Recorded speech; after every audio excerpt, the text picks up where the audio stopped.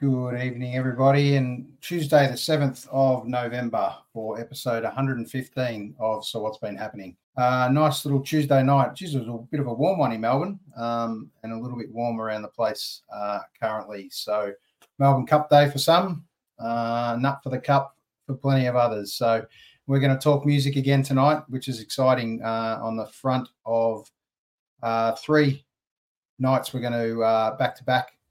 We're going to go again, which is great. 3 more interviews. So this one's been hooked up by Chris Familton. So thank you for doing that with Jamie Hutchings. We're going to have a chat to him shortly. And tomorrow night, episode 116, we're going to be live with Mark Sinton as well. So keep in mind for that one. And then Thursday night with Al Carr. So look forward to these chats coming up in the next couple of days to get into the week well and truly. Just before we do kick off with Jamie, I'm just going to mention a couple of gigs that are coming up. We have got this Wednesday night, if you're not on the podcast, the Deary has got a gig at the Gem, so make sure you go and check that one out in Collingwood. And then the big gig or festival for Luli Palooza, part of Luli Tavern, features a heap of current bands out there, headed by the Murlocs, Coffin, and Full Flower Moon Band. So make sure you check that one up. Emily South was on the show not long ago, so make sure you get out there and check out her. That's a big gig for these guys at Victoria Park and in Lilly Street in Collingwood. And also Small Town Romance have got a set on Sunday the 12th at the Gem with Luke Sinclair set supporting. So make sure you check that one out too. Very much in and around Collingwood area. Okay, so tonight we kick off with Jamie Hutchings. Some may know Jamie from Blue Bottle Kiss, but that was one of his many bands. He's been in a few bands in the multiple lineups, but now doing a lot of solo stuff at the moment, and he's got a great new album out featuring, bear with me for a second, I'm just going to bring up this.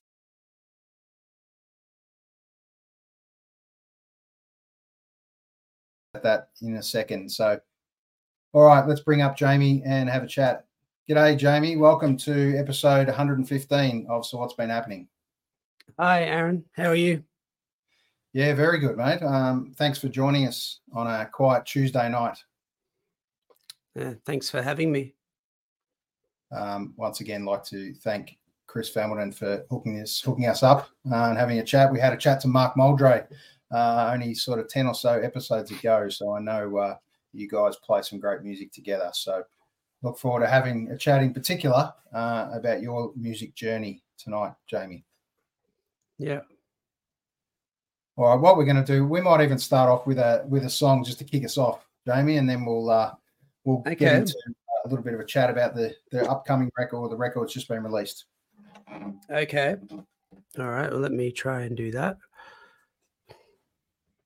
All right. Well, I'll play the steel string first then. Yeah, I can play a song called On the Rack.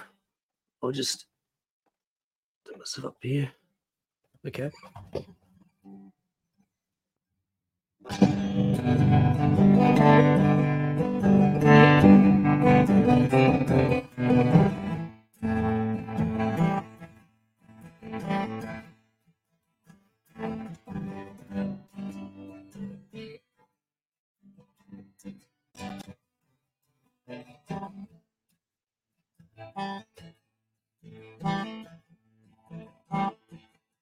The world inside a bed where the feet live and the dread sleeps beneath the eiderdown.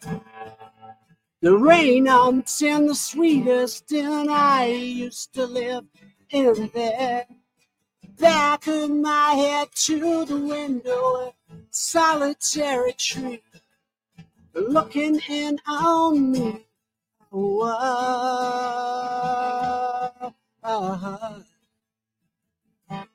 Unglued.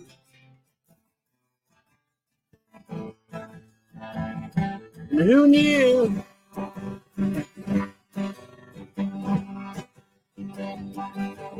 Woo! We can work it out.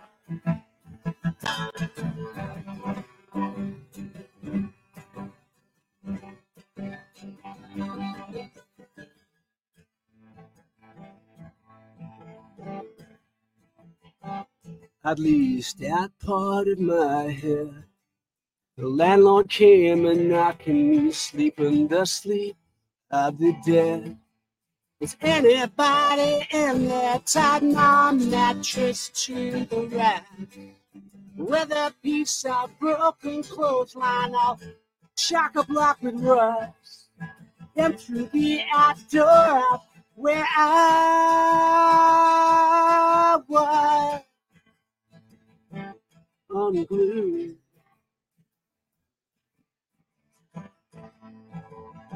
And who knew?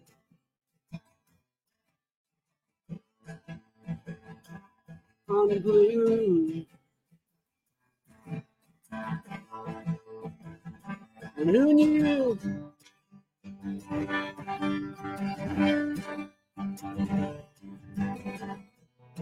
Not propping up a bar. No, I'm not past caring. If home is where you are, then that roof needs mending. It's the indifference of the star. Oh, oh, oh, and who knew?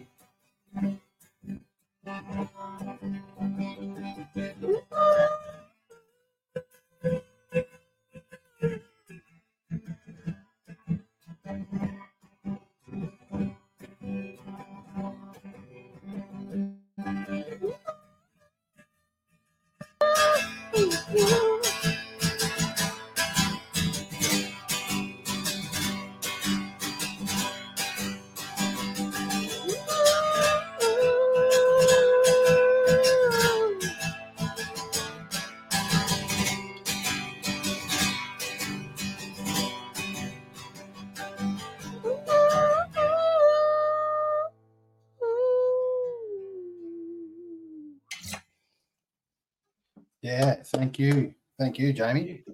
Thanks. We had a little bit of early guitar, struggle to pick up the guitar a little bit early, but we got it there in towards the end. So play with a couple more buttons.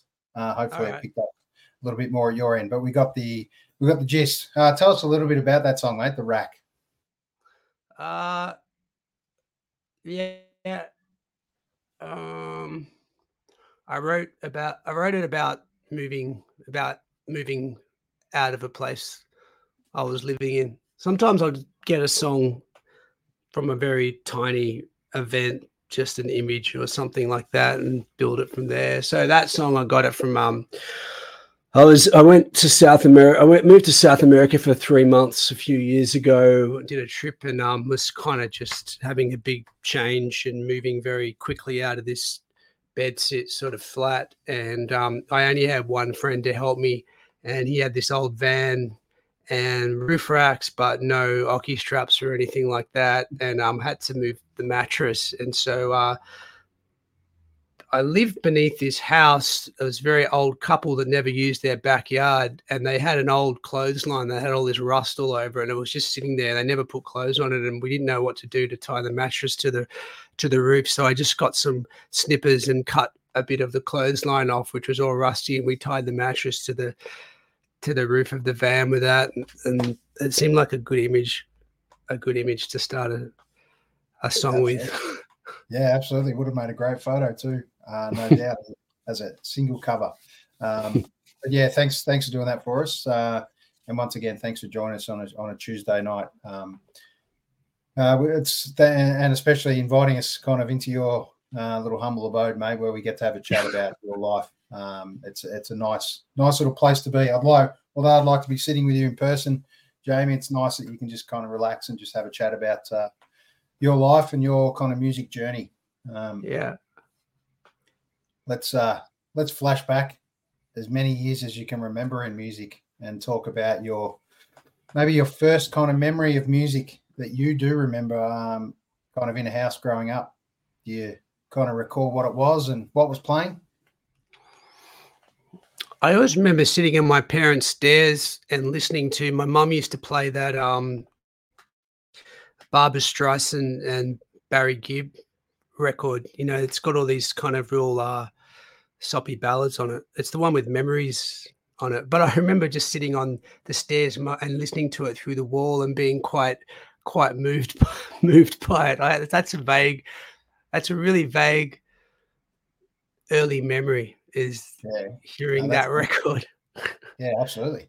Yeah, it's weird. It's weird how we always kind of kick off with that kind of memory, and it's either really, really strong with some people or really distant, but still a memory, no doubt. And it's always sometimes a weird one as far as obscure and not kind of necessarily where your path even headed in music with that genre. So,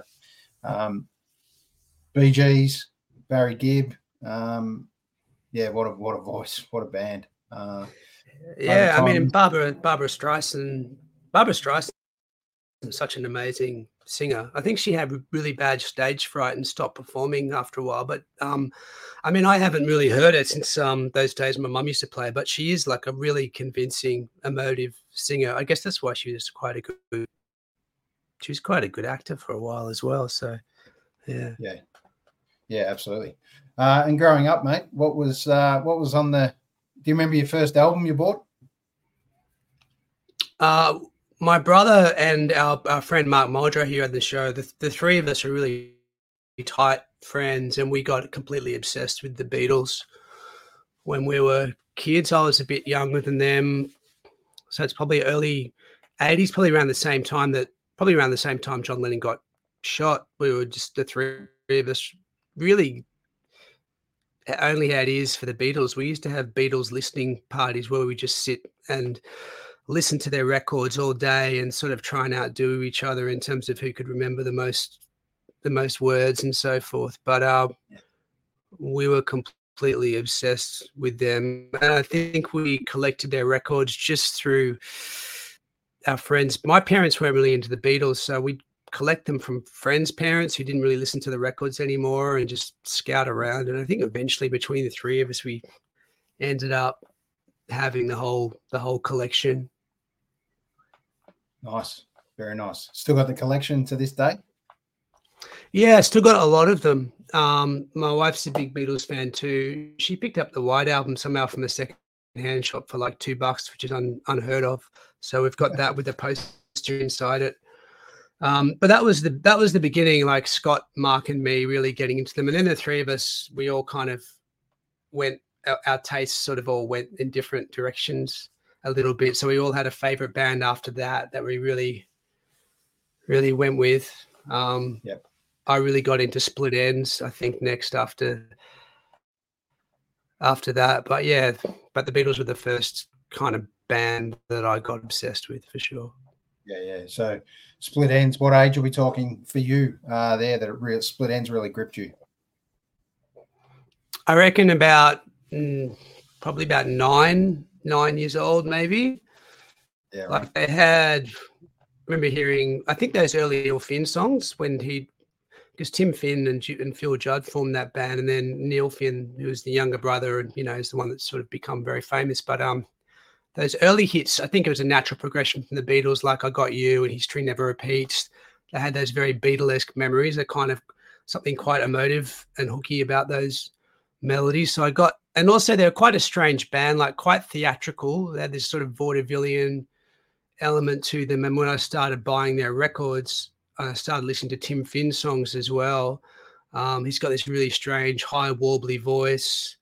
And I think their early records were produced by one of the guys from Roxy Music. So it was quite, like, very melodic, but quite experimental and unusual for its time. So any music initially that confuses me a bit, and then it's got something that attracts me, I tend to kind of want to jump in because, I don't know, it's not like you get it straight away. It becomes something that by increments you get deeper and deeper into, and then it becomes a real obsession.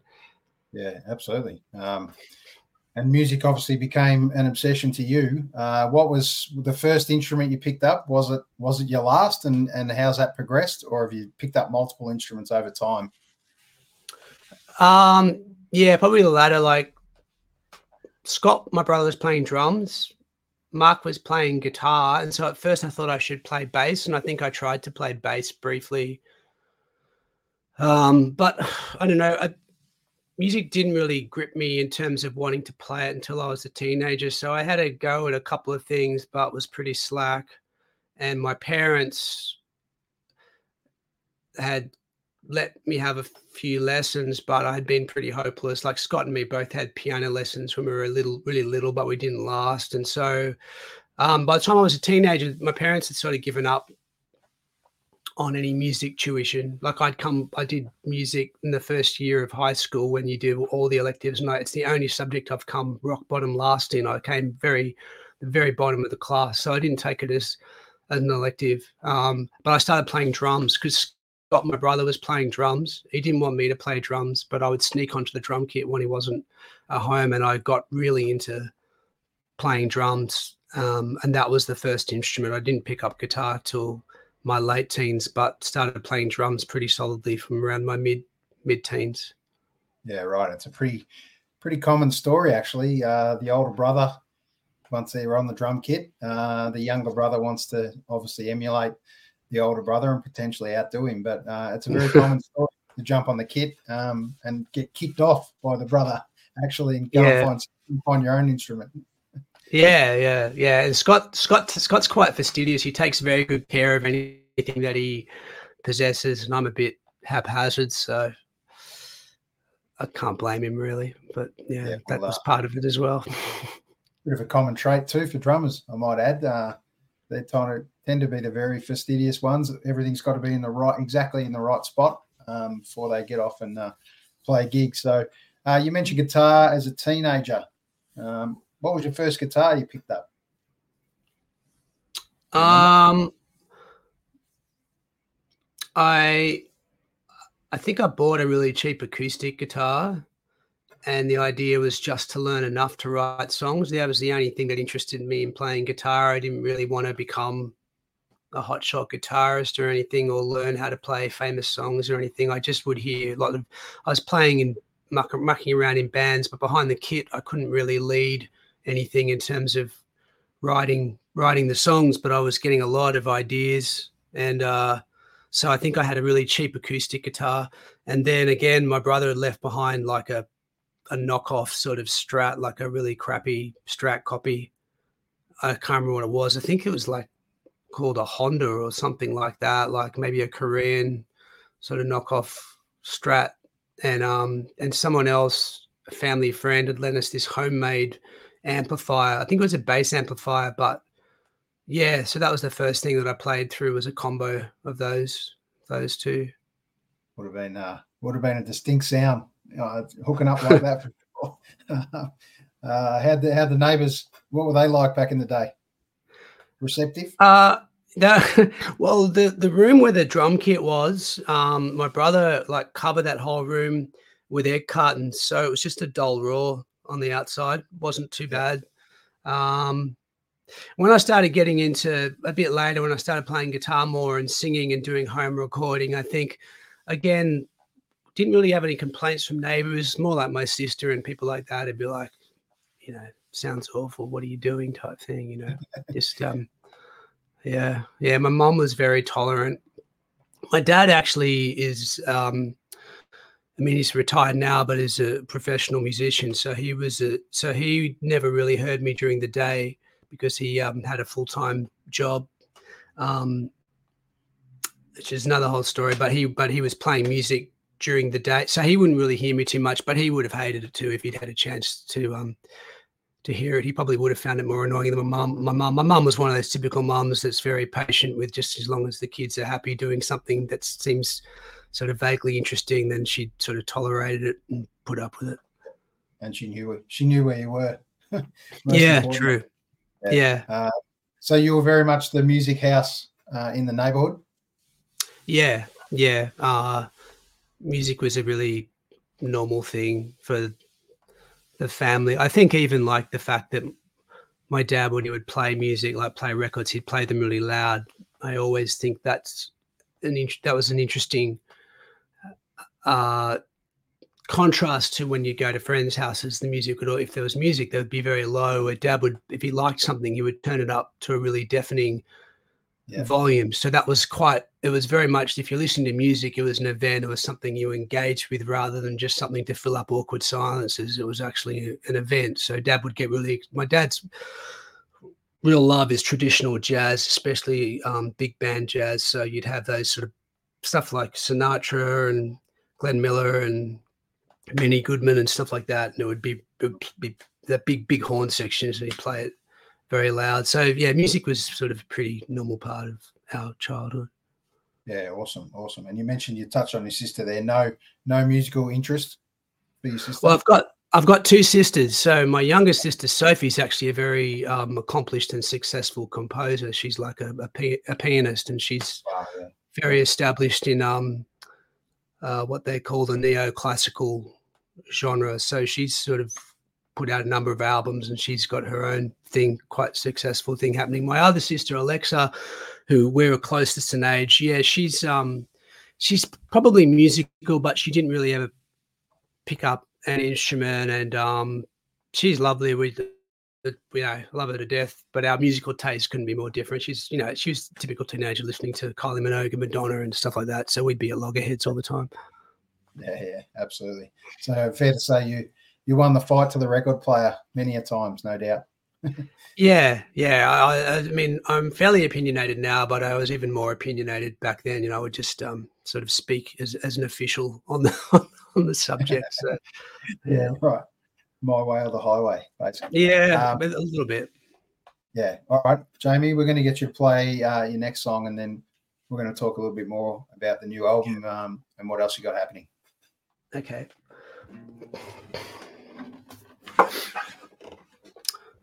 All right, I'll play this one. All right, this one's called Life in a Dressing Gown.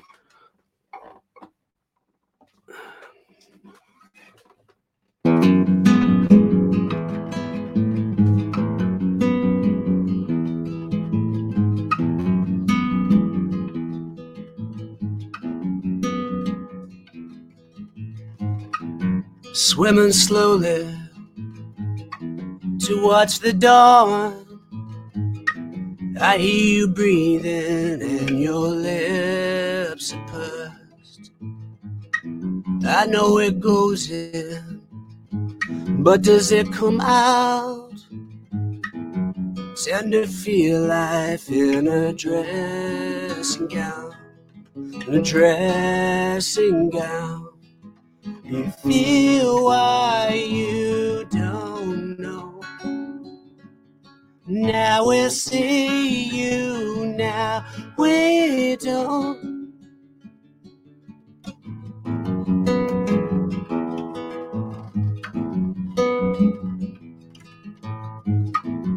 Let us blowing in the southerly.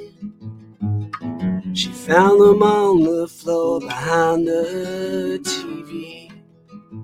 And there's the flat feet on the pavement south. Tend to feel life in a dressing gown, in a dressing gown. You feel why you don't know. Now we see you, now we don't. Thus he holds him in her throat, with the forces from below, below. Oh, oh, oh.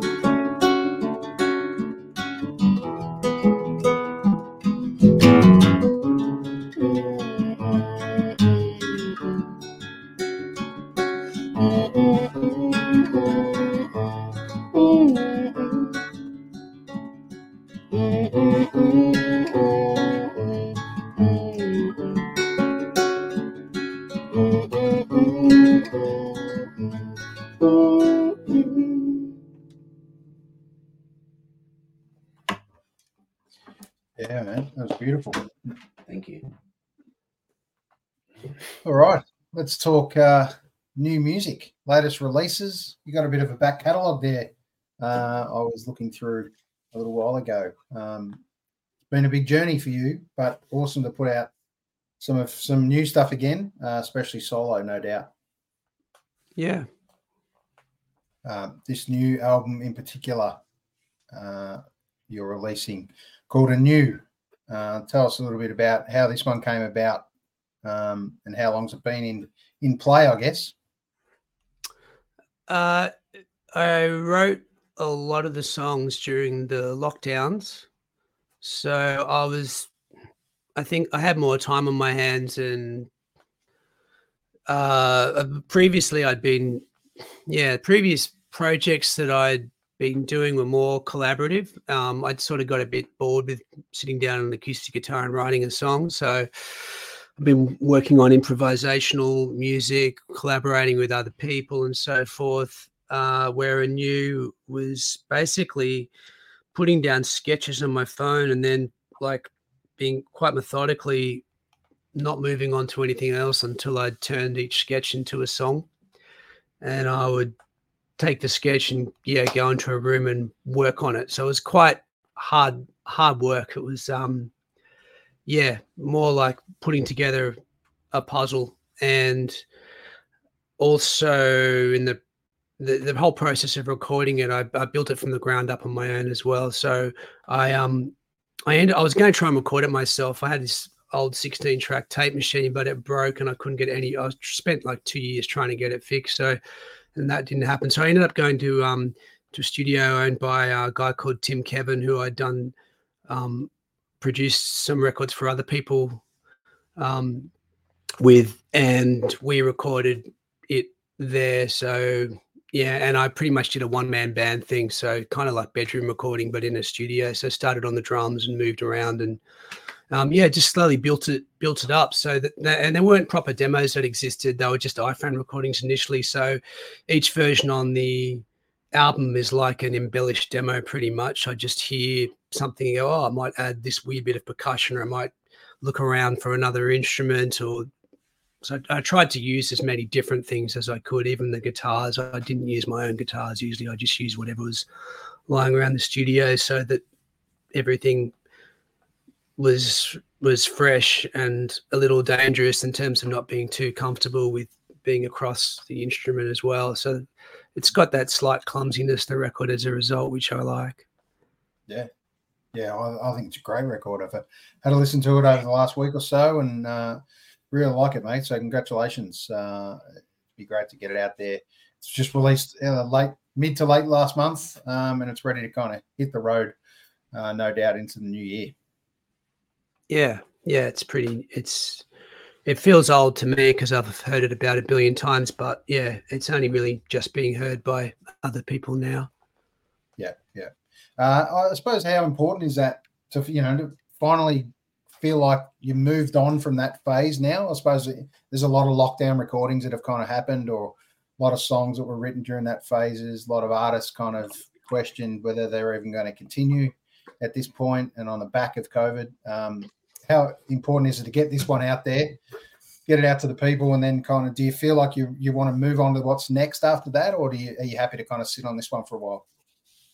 Yeah, I'm always engaged with what I'm doing in the present. I mean, I like revisiting songs and different aspects of music I've put out over the years, but I'm not very careerist about it. It's like it's really driven by a hunger to create, and I feel pretty unsettled if I don't complete things. So I do really like to. It's part of the process is to get to that point of releasing it, putting it out, doing shows for it if it's appropriate, and at the same time, I'm usually like I'm thinking about other things musically now, but looking forward to playing these songs. But I almost have to relearn them by the time you put it out, because it's such a long process. But definitely like putting it to bed after that and moving on to something else. Yeah, for sure. And interesting enough, some of this art that was put together especially even the start of the new song you're just releasing first. Just tell us a little bit about this art that forms kind of the new start of the new single as well, first of all, but also the obviously cover of the album. Yeah, well, Ruben Wills, who's married to my sister Sophie, so he's my brother-in-law. He's been playing bass with me in various incarnations. He plays bass in one of the bands we have called Infinity Broke, which my brother Scott is also in. He plays bass in Mark Muldrey's band, and he's played bass on pretty much all the solo records except for this actual record. But he's recently taken up painting, probably over the past couple of years, and I really love his paintings. And I thought they're often very rural, but quite expressionistic and quite vivid. And the album to me has a very springtime. There's a bit of a springtime feel and theme to it, so I thought it was a good pairing for the album. Yeah, absolutely. All right, we're going to play a little clip from Roustabout, and then we'll have a little chat about it. But it's a fantastic clip, mate. Well done to everyone involved. So let's play a little bit of this first and come back for a chat. Okay.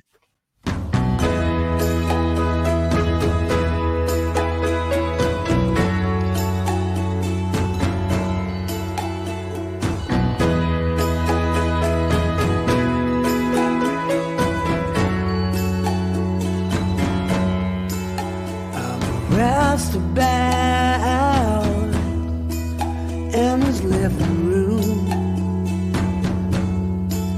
Got to be grateful for all the small rewards, so throw me a blood moon. But if there's a disarray in the corner of what used to be a golden broaded key that bottled mother's love. Why can't I tell you? Why can't I tell you?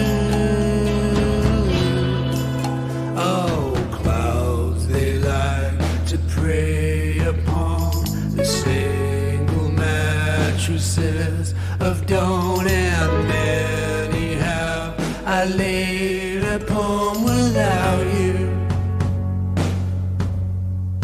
Without you.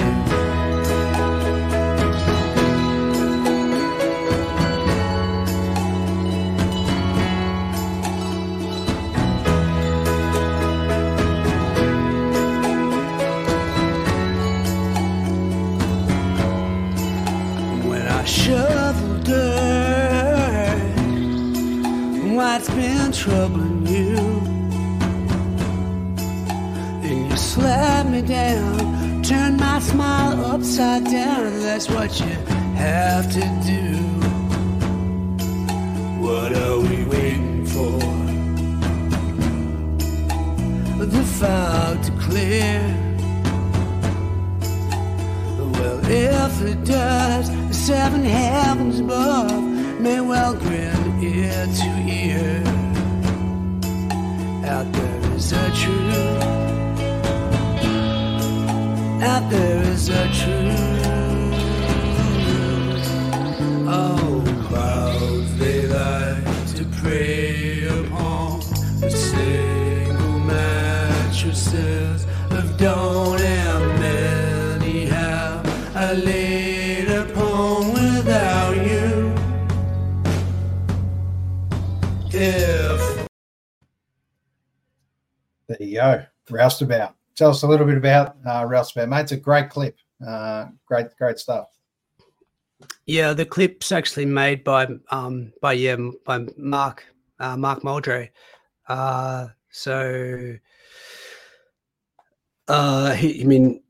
You've had him on his show before, and he makes amazing film clips really simply.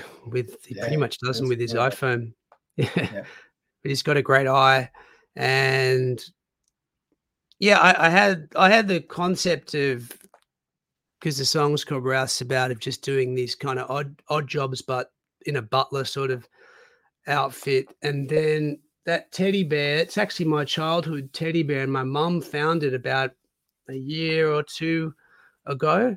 And it was funny because Mark remembered it as well. But I think I've been thinking of using it. And then my wife, Shalina, said, "I wanted you to have the teddy bear kind of coming in and out of it like an apparition." And then at the end of the clip, we have this sort of dinner. I come home and the teddy bear surprised me with this dinner, but it's kind of like like an apparition. You can't work out if it's really happening or it's not. But that was the whole concept. And we did it at my parents' place. So it was cool to hang out with Mark for a day as well, because we don't always see, unless we're playing music with each other, we don't see each other that much. And he spent a lot of time at my parents' house as a kid as well. So the clip people have sort of said to me it has a bit of a nostalgic feel, but it is literally nostalgic because, yeah, it's got the teddy bear in it. I'm using the garden shed in my parents' house and stuff like that. So it's quite cute. Yeah, it's really interesting. I mean, that easily could have been shot 20 years ago, 30 years ago even, the way Mark's put that together. So it's fantastic to kind of document a little bit of, how life kind of used to be, or how it even was really during a lockdown. Talk about go crazy.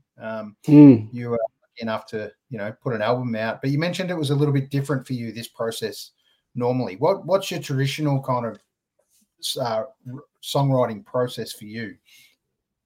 Well, traditionally, very much like this record, but I just hadn't been doing that for some time. I used to feel like I used to get scared that I'd forget how to write a song, so I used to almost do it as an exercise. If I hadn't written a song for a while, it was like it was like something that I wanted to practice in case I forgot how to do it.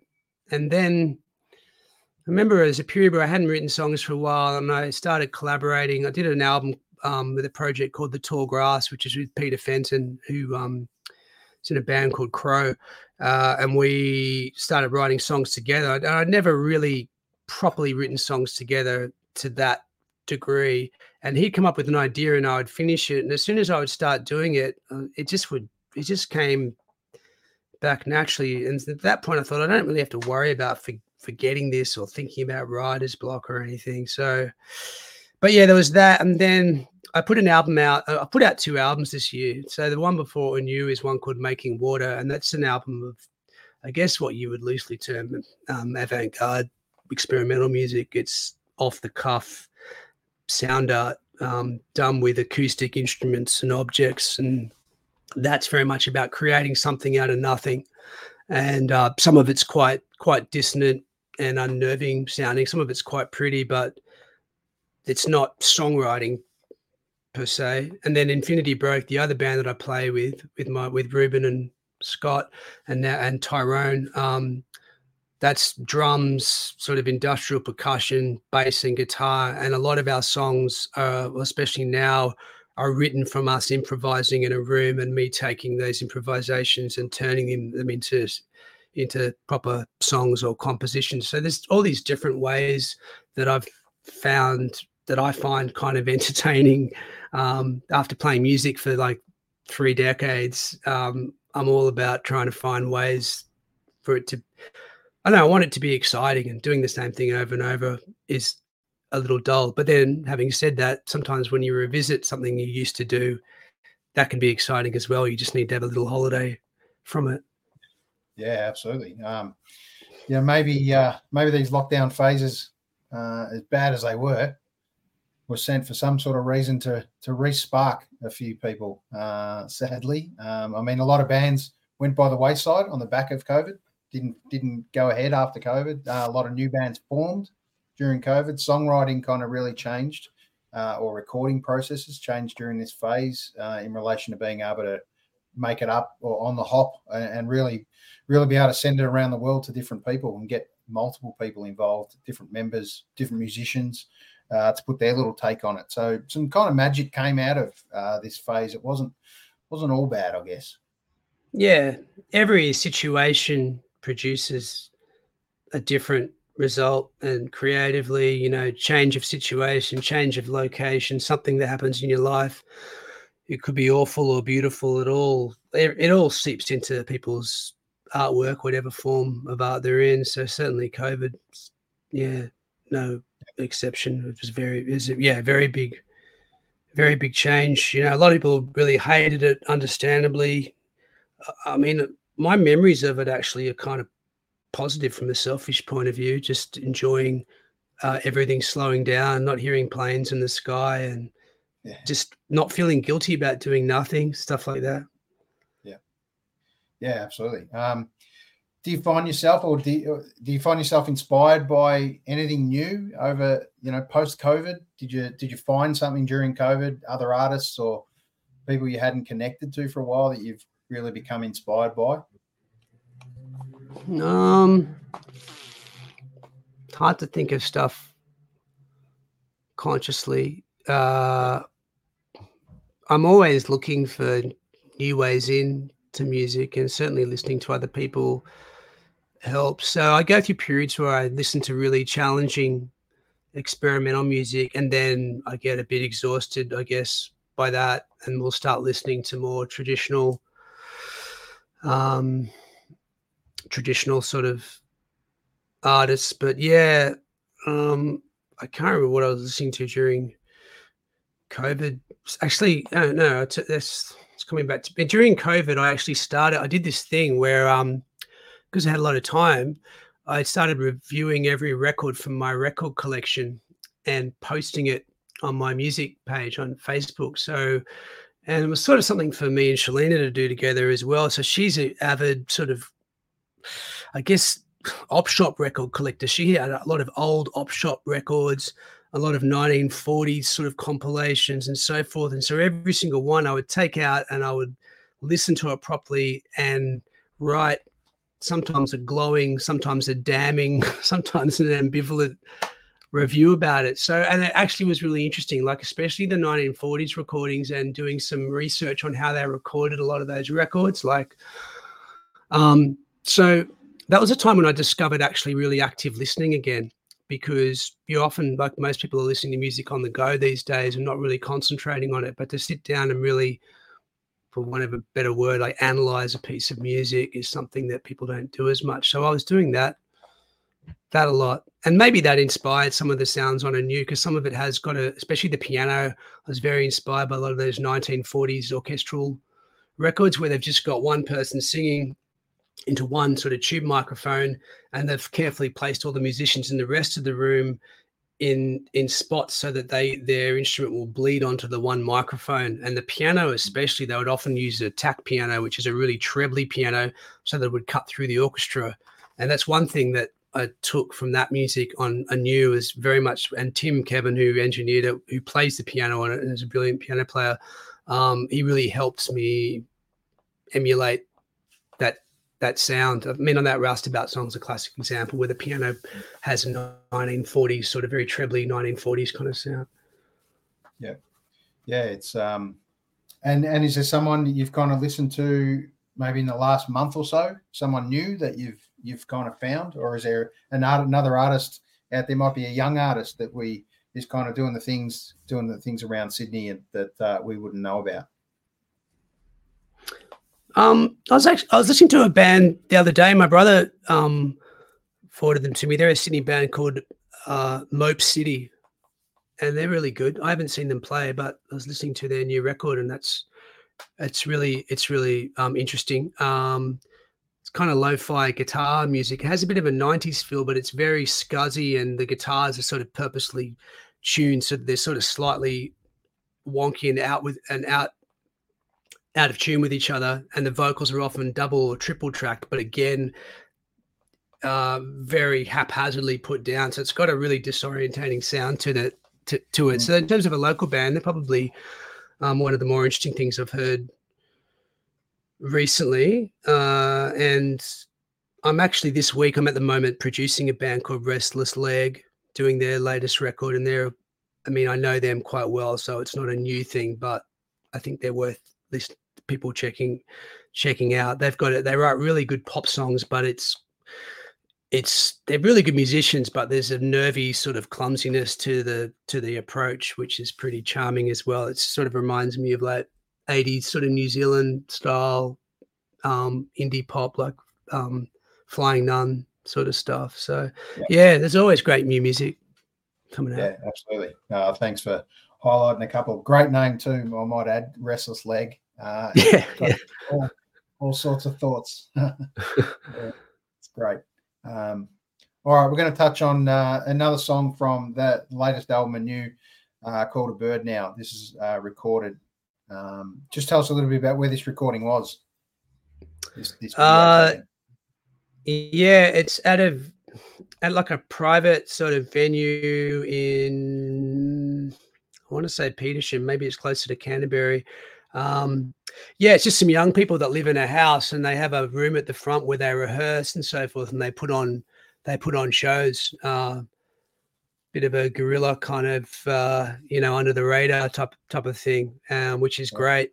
And I did a show there with Darren Cross, who goes under DC Cross. He's an instrumental guitarist. So we did a bunch of shows, and one of them we did at this spot, and it was really great, just in terms of atmosphere, playing at a place that isn't a bar, where it's kind of a lounge room. I think it invites people to kind of really engage and listen, probably the way people used to in their drawing rooms, a couple of 100 years ago.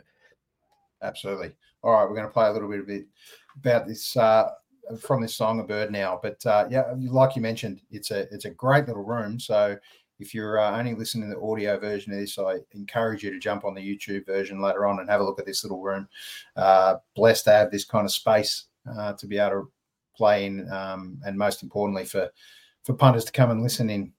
There's some of these little magic places around the place that kind of stay under the radar too. So they're kind of really intimate shows. But here we go with A Bird Now.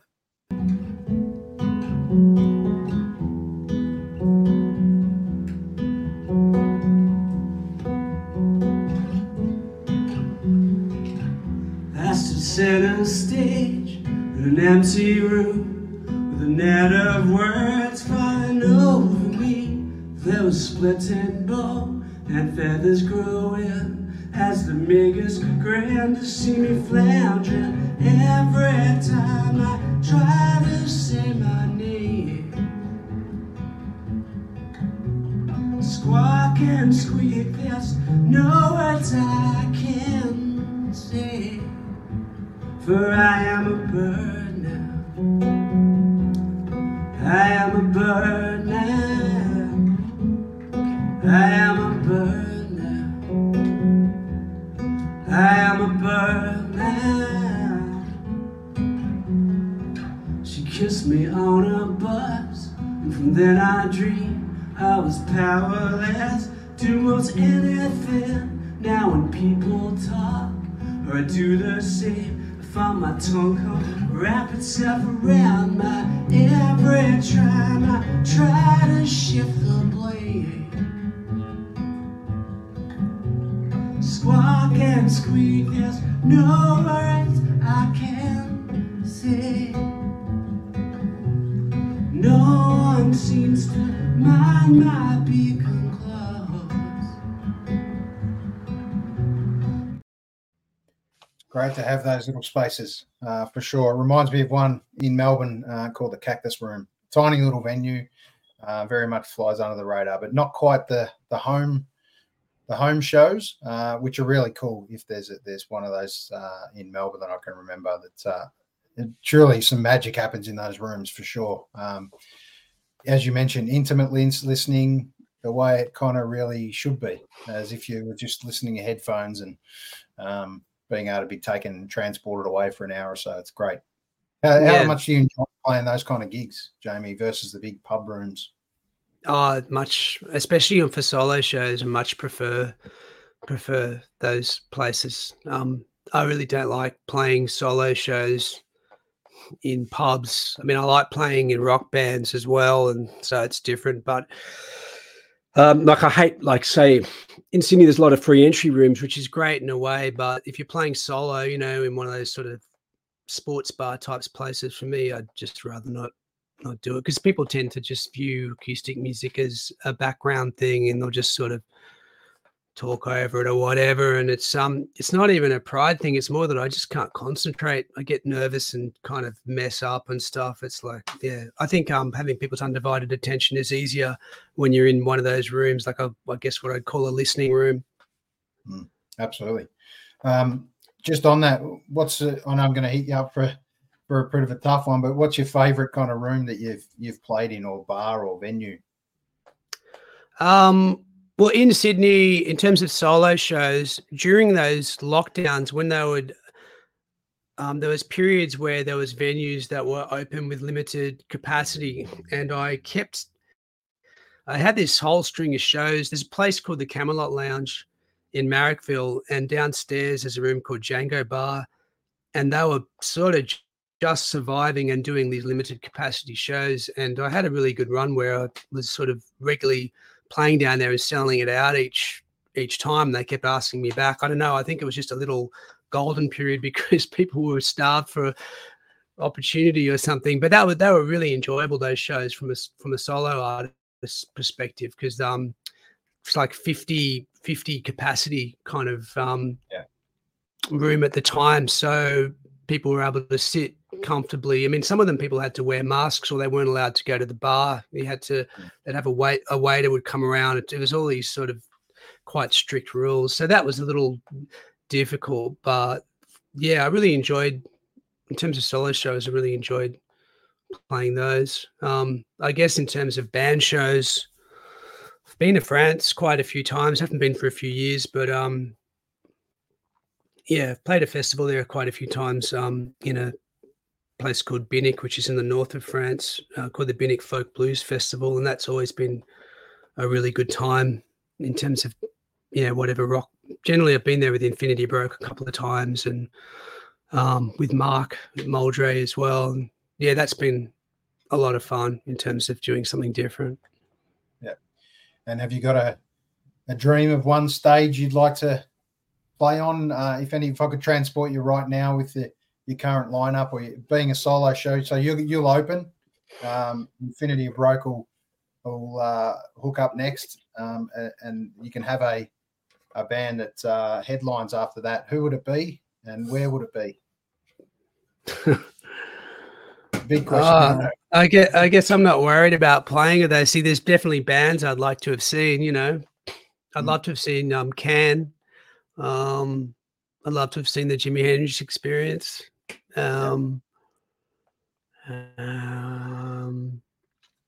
Yeah, those two are definitely probably two big ones. Yeah, probably. Would you like to have ever played anything? Would you like to have ever played anything like as big as something like Woodstock was? So you speak of Hendrix there, but that was an incredible festival back in the day. But would you ever like to play something to that scale? Sure, I'm up for anything really musically. I'm not. I kind of like being pushed into situations that are even kind of crappy sometimes, especially if it's with a band, and just dealing with it. And then I've been on tours in the past where you've gone from playing something be a really ornate space with great sound, and the next, then you're driving 2 hours and you're playing in some crappy sort of little bar. And I kind of like it all. I like being shoved into different situations, and the way that the room will sound different, how it will bring a different thing out of the performance. The audience will be different. I think that's part of what makes playing live music really interesting. I guess for some people, they want it to be a really controlled environment, and they'll only play under certain conditions and so forth. But it's like recording. I like recording in different spaces. I'll record in an old shearing shed, then I'll record in a little box studio, and each of them brings something different to the recording, or in the live context to the live performance. So I mean Blue Bottle Kiss, my band I was in the 90s and 2000s, we did things like we did a tour with Midnight Oil through Victoria, and that was incredibly hostile audiences. They're kind of famous back then for having audiences whose whole job when it came to the support band was just to scream and yell at them and tell them to get off stage. And then you played to someone else that's really receptive. But each of those experiences are really interesting, even if they're awkward and difficult at the time. So I kind of view every single one of them as a particularly as its own experience. Yeah, absolutely. Some people say to me, man, how can you be out so often seeing the same bands? You know, what, you'd seen the same band 3 times in a month or something. So, well, it's all a unique experience, even at the same venue. Somebody can be, you know, there can be a different artist, or most importantly, we always get there early and see a lineup of supports, and there's always a magic support that you've never heard of, blows your mind, and you think, wow, like, where does this person come from? How did I not know about this person? So it still blows my mind today, the incredible talent that's out there in music. But just give us one bit of advice from all your years of touring around the world. Just give us something that you could kind of give to a young band that's kind of still trying to cut through and work their ass off, and doesn't seem to be kind of getting, it's a big world out there now. It's hard to get a real cut through. Is there any word of advice you can kind of give a band that's kind of still pushing to make something? Yeah, I think just try and separate yourself sometimes from the reaction. Try not to take yourself too seriously or take things too personally. It's really, really hard to do. Most people that create are very sensitive, and I'm no exception. But I think you do it for a long time. If you want to keep doing it for a long time, you have to find some way to separate some of the disappointment and some of the hurt that comes with exposing yourself, you know, and being vulnerable. You have to find some way to protect yourself, because a lot of people give up and end up giving away a beautiful gift because of being discouraged or being hurt by rejection or by difficult situations. I think everyone probably has a different way of doing it, and some people probably just can't do it. But I think you do have to find some sort of work on the skill of being able to not allow yourself to be too hurt by some of the difficult situations. Because people, when they see you play live music, especially if they're not a musician themselves, they'll imagine that it's this really special, fantastic thing. But for everyone that does it, there's equal amounts heartbreak as there are rewards. So yeah, you do have to find a way to navigate yourself through some of the more difficult situations, because if you're doing it for a long time, you will, no matter how successful you get, you'll have some situations that are really hard. Yeah, absolutely. And that's also, you touch on hard times and different points in your life, you know, and challenges. People just expect to go and see a band, and the band's just 100% on all the time, every night. And that's not always the case. Some musicians are going through all sorts of battles themselves. So, be receptive as a punter, for sure.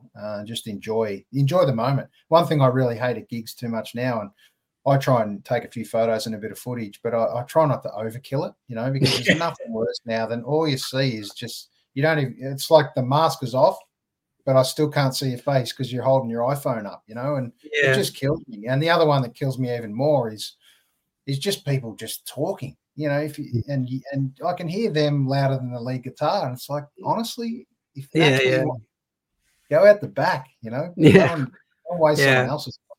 How distracting is that still as an artist after all these years? How do you just push past that? Yeah, it's pretty difficult.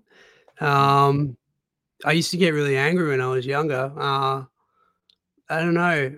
I think you need to approach it with good humor, but also sort of be confident about what you're doing and not allow it to distract you too much. Sometimes when something goes bad in a show, whether it's someone heckling you or someone really distracting you, you can find yourself in a loop, a negative spiral where the show gets worse and worse because of this situation. So you do have to sort of find a way to coach yourself through it, that if something falls apart or goes badly, that you've got to kind of delete it and move on. It's a kind of, again, it's one of those sort of skills that I'm still working on, but especially playing really quiet music and people are talking, it's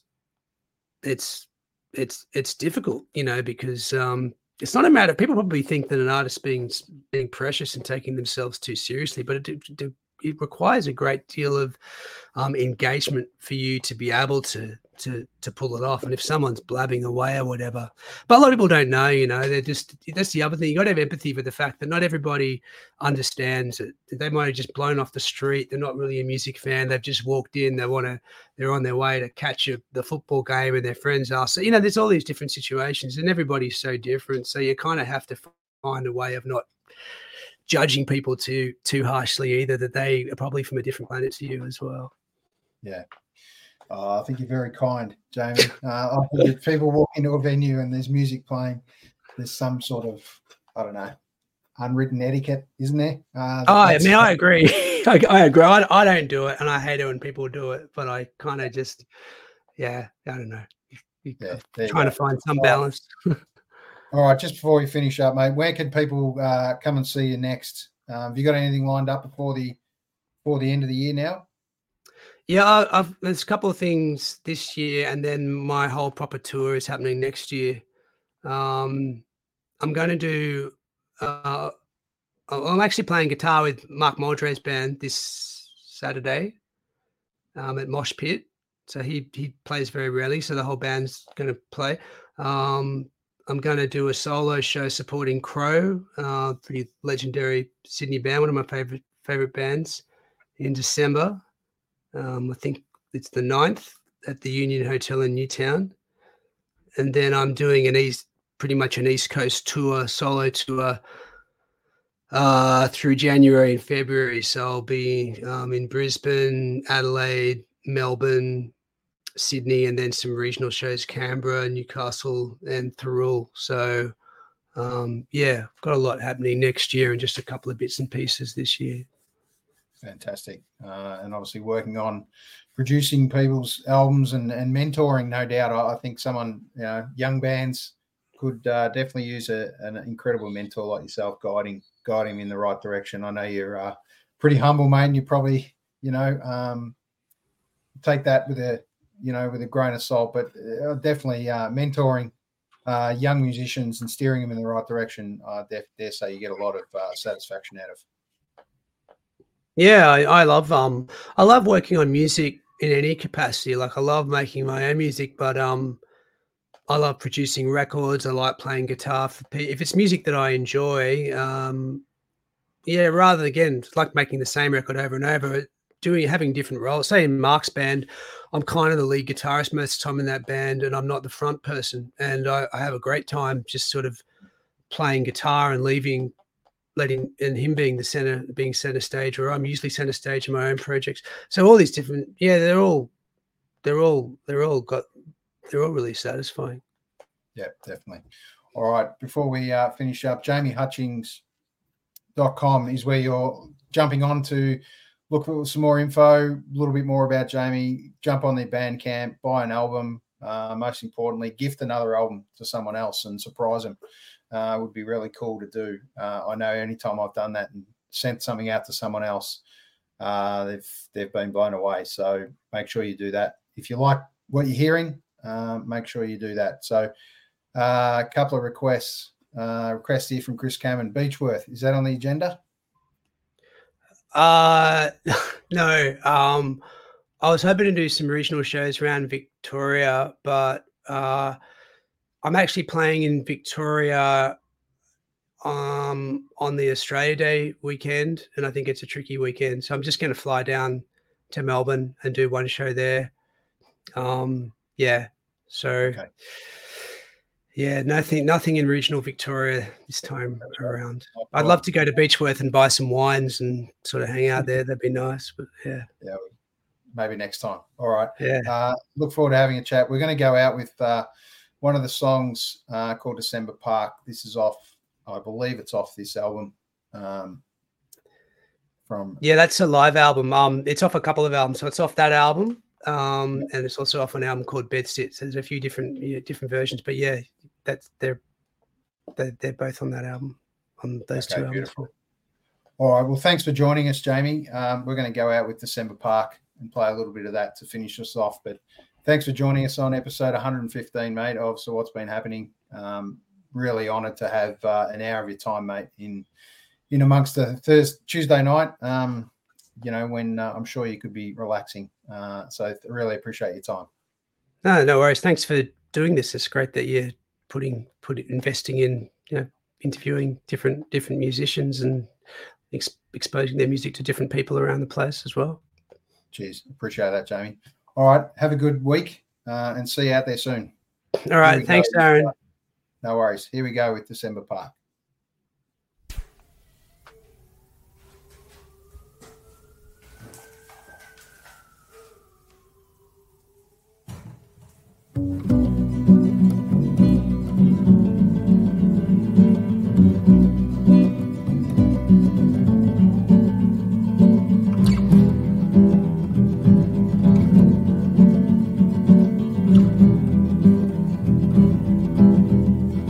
It's the first day of the summer. All the streets are awful dark, 'cause everybody's on holidays. I'm walking through Centennial Park, and it's raining jacaranda. The bats seem to be this one. Hey man, whatever happened to you? I smell a storm's about to come.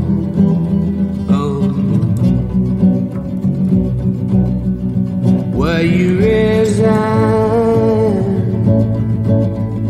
to disappearing?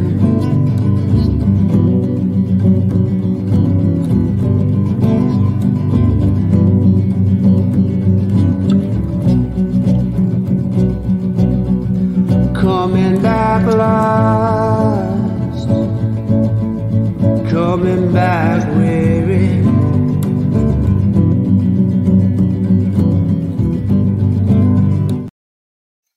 There you go. Bit of December Park from Jamie Hutchings.